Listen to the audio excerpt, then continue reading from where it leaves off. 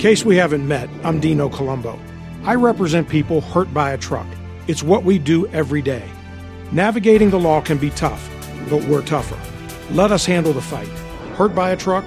Call Colombo Law. On a cold Sunday morning, God's grace, God's mercy, God's peace. Stewardship message number 4 and the final one. I want to direct you to 3 people. All 3 people are in 2 chapters in the Bible.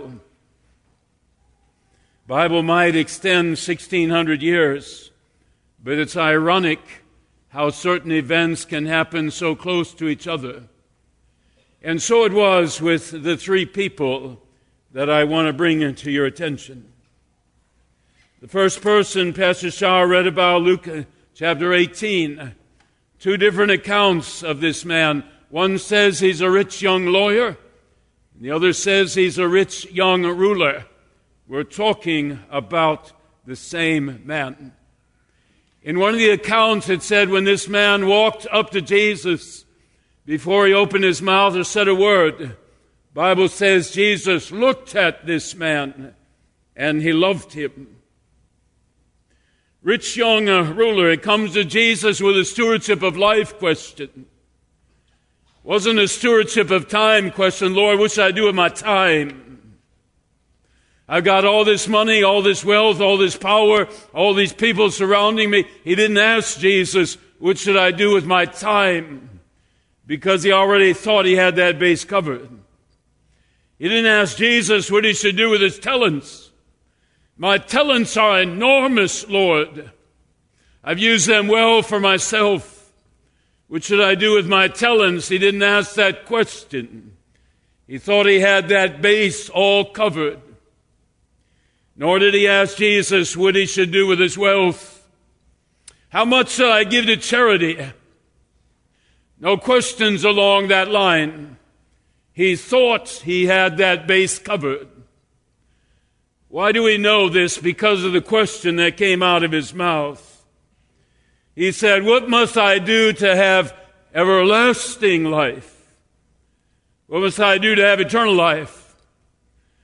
Jesus not asking you any questions about what I should do with my life here on this earth. Why would I ask you any questions? You don't have a home to live in. You got a shoddy old robe and you got sandals on your feet. And look at me, Jesus. I'm not going to ask you any questions about what to do with my life on this earth. You should be asking me questions about that. But I do have this question. What must I do to have everlasting life?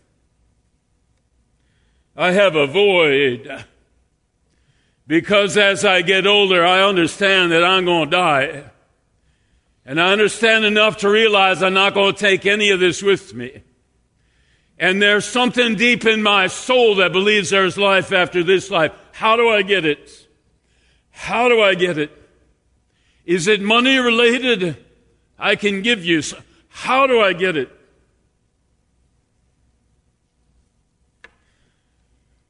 There were parameters he put on Jesus.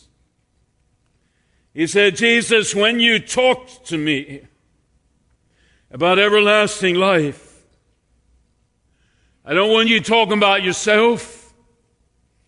Don't want you talking about God. Don't want you talking about spiritual things. Those are the parameters. I have everything covered.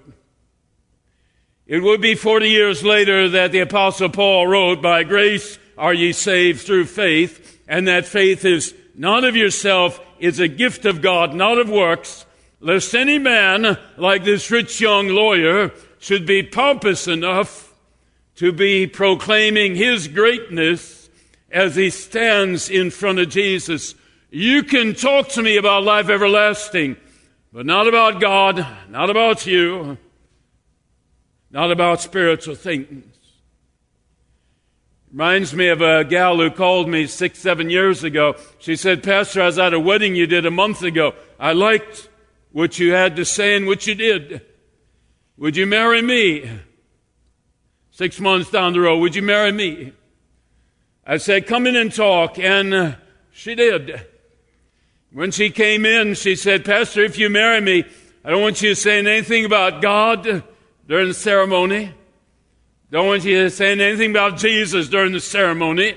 I don't want you saying anything about how God has brought us together. She said, my fiancé and I don't really believe in God. All I want you to talk about is me and my fiancé. And I'll write down what I want you to say about us. I thanked her for doing that. But I said, I don't think that's going to work. She said, why not? Says, because Jesus is the most important thing in my life. And I believe with all my heart, though you don't, that God has brought the two of you together. I did not do the wedding. Rich young ruler says, this is all about me. How do I get everlasting life? There's a second person in Luke 18. He's a blind beggar. Let me read it briefly. As Jesus approached Jericho, like a couple of hours after this episode with the rich young ruler, as Jesus approached Jericho, a blind man was sitting by the roadside begging. When he heard the crowd going by, he asked what was happening. They said, Jesus of Nazareth is passing by. He called out, Jesus, son of David. The son of David is a messianic term. This blind beggar believed that Jesus was the Son of God. He said, Jesus, son of David, have mercy on me. Those who led the way rebuked him, told him, be quiet. He shouted all the more loudly, Jesus, son of David, I need you. Have mercy on me. Jesus stopped and ordered the man to be brought to him. When he came near, Jesus asked him, what do you want me to do for you? 2 hours earlier, the man had said, I don't need you to do anything for me. I've got the bases covered. This blind beggar 2 hours later says, I need your help. When Jesus said, what do you want me to do for you? He said, I want to see. And Jesus said to him, receive your sight. Your faith has healed you. Your understanding of your need for me has healed you. Your understanding of my power to do it and my love that would lead me to do it has healed you. Your relationship with me, blind as you are physically, your relationship with me has healed you. You cannot see. The rich young ruler 2 hours ago could see everything. But you understand that you see what he does not see. And the man was healed.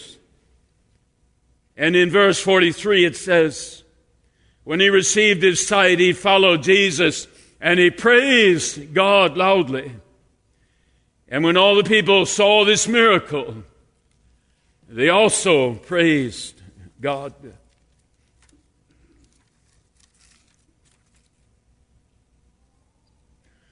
Blind beggar, if anything is to be different in my life, if the abject loneliness and alienation from humanity that blindness causes, if anything is to change, I need you. Rich young ruler, I don't need God. I don't need Jesus. I have everything on this earth I need, and I got it myself. I said to you last week, a 5-talent man, 2-talent man, 1-talent man, Matthew 25. I said to you last week, I believe the 1-talent man had more money in his bank account than the other two combined. Why? Because he lived only for himself. Every penny he earned went into his own coffers. He lived only for himself. The 5-talent man, 2-talent man, they did not live for themselves. They lived for others. And they lived for their master, the representative of God. I said to you in September, when we were looking at the 9 ingredients of the fruit of the Spirit, I said to you back in July that if any of us are to be changed on this earth, there's an operation that needs to be done. It's not an operation done by some cancer expert at MD Anderson down in Houston or Sloan Kettering out there in New York or in some of our great hospitals here in Chicago. The operation is an operation done by a doctor, a counselor, known as the Holy Spirit. Romans 12:2 describes the operation. It says, do not be conformed to the world. What does that mean? The world says I don't really need God. I need to be alive. I need to be given gifts. And I will put all those gifts together and structure my life. The world says I don't really need an outside force that's invisible, that's a crutch to those people called Christian. I don't need it. Representative of the rich young ruler.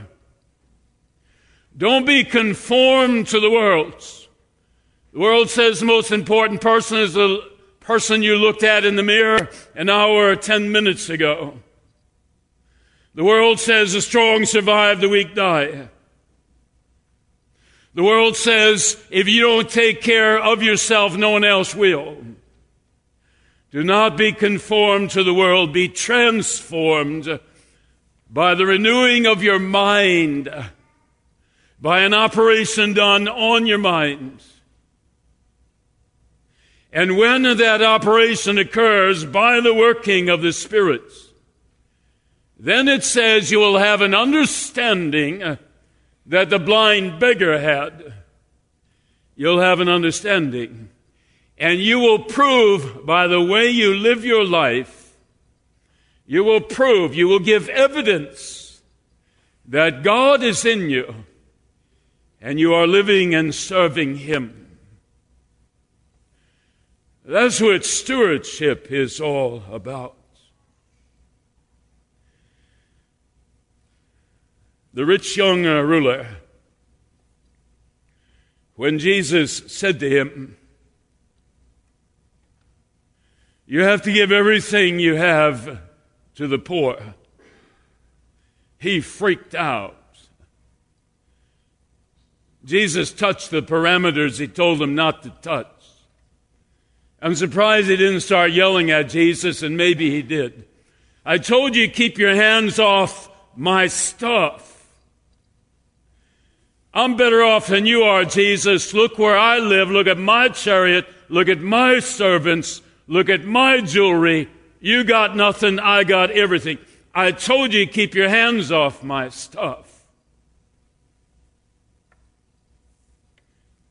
He walked away sadly because he had great wealth. Zacchaeus, who I'll get to in a moment, when he was touched by Jesus, he said, half of what I have I'm going to give to the poor. And if I cheated any of these people in Jericho out of anything, I'll pay it back 4 times. Maybe you're saying, why didn't he say to the rich man, you should tithe? Why didn't he say to the rich man, you keep half of your wealth and you give the other half away like he did Zacchaeus? Why did he say you got to give everything away? Because the greatest burden that man had was his wealth. It had become his idol. He lived it and he breathed it. No one was going to touch that wealth. No one. And Jesus said, for the first time in decades, you will breathe so much easier if you get rid of all of it, give it to the poor. Then the avenue will be open to come to me, because you can't worship both God and money. Matthew 6:24. You got to get rid of that idol if you're going to come to me. When the man walked away, the other gospel account says, when he walked away, then Jesus turned to his disciples and said, It's easier for a camel to go through the eye of a needle than for a rich man to enter the kingdom. And what did the disciples say? The disciples said, my goodness gracious, this guy's cream of the crop. Jesus, this guy's top 2%. Everyone wants to be this man. If this man can't be saved, who stands a chance? And that's when Jesus said, with men it is not possible. With God, all things are possible. The next day, the truth of his statement. Man named Zacchaeus up in a sycamore tree. The Bible uses the same word. He was a man of great wealth. There is one significant difference between these two wealthy men. Zacchaeus, it says in Luke 19, his desire was to see who Jesus was. Rich young ruler, I don't want anything religious brought into this conversation. Blind beggar already knew who Jesus was, called him the Son of David. And now we have the third character. I've heard about him, but I really don't know him. And I want to know him. Jesus said to Zacchaeus, get out of that tree, man. Let's go into your house. Let's talk for a while. I'm thinking 2 hours. What do you think? Thinking 2 hours did the trick. Thief on the cross is hanging next to Jesus for 2 hours. And the thief on the cross, after he's with Jesus for 2 hours, he says, I believe in you. Remember me when you come into the kingdom. Zacchaeus, 2 hours with Jesus, comes outside the house. What does he say? He says, half of what God has given me, he's changed in 2 hours. What I have did not come from me. Maybe he knew the rich young ruler. I suppose he did. They weren't that far away. They both had great wealth. Maybe they threw parties at each other's houses. He knew after 2 hours, my wealth has come from him. And because I know my wealth has come from him, I'm going to give half of it to the poor. If I cheated any of you guys out of anything, come and knock on my door. I'm going to pay it back fourfold. Closing words. The Bible talks about power all the time. 1 Corinthians 4:20, the kingdom of God is not a matter of talk, it is a matter of power. The Bible talks about power all the time. 1 Peter 1:5, you are kept by the power of God through faith unto salvation. Matthew 17:20, if you have faith as small as a grain of mustard seed, you say to the mountain, move, and you'll have the power to move it. The mountain of fear, the mountain of every time I open my mouth, something critical comes out. The mountain of worry, the mountain of that stuff, that money is mine, God can't have it. The mountain of a critical nature, the mountain of addiction. If you have faith brought to you by the Holy Spirit, if you have that faith, you say to a mountain, move, and you'll have the power to move it. Which one of the three are you and me? Which one of the three? Keep your hands off my stuff. Jesus, I believe in you. Jesus, I have some questions about you I'd like to ask. The stewardship of life on this earth. Give God the day. Give God your worship. Give God your service. Give God of the time, the talents, the treasures, the paycheck that He's given you.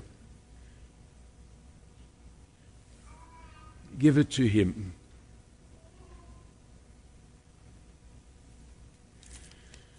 John 7:38. When Jesus invades you, He will flood you with water. The water does not stay inside of you. It flows out to others. By this, Jesus meant the Holy Spirit, who has the power to change everything about your purpose, your existence, your relationship with God Himself. Closing verse, Galatians 2:20. Apostle Paul said, "The dynamis of God changed who I was, from a murderer of Christians to one who spent the rest of his life serving his Lord. From a man of great wealth that I was, to a man who traveled all over with no place to call his home." He said, Galatians 2:20, "I have been crucified with Christ. It's no longer me who lives on this earth, but it is Christ who lives in me." Stewardship of time, talents, and treasures. In our Savior's name, amen. Would you rise as we pray? Heavenly Father, immediately after this prayer, there will be a prayer on the screen. It is a prayer for Commitment Sunday. Heavenly Father, as we grow in our knowledge and understanding of You, we are not like the thief on the cross who knew Jesus for a couple of hours. We are not like Zacchaeus, who didn't really know Him until he had spent time with Him. Most of Your children on this earth have grown up in Christian families.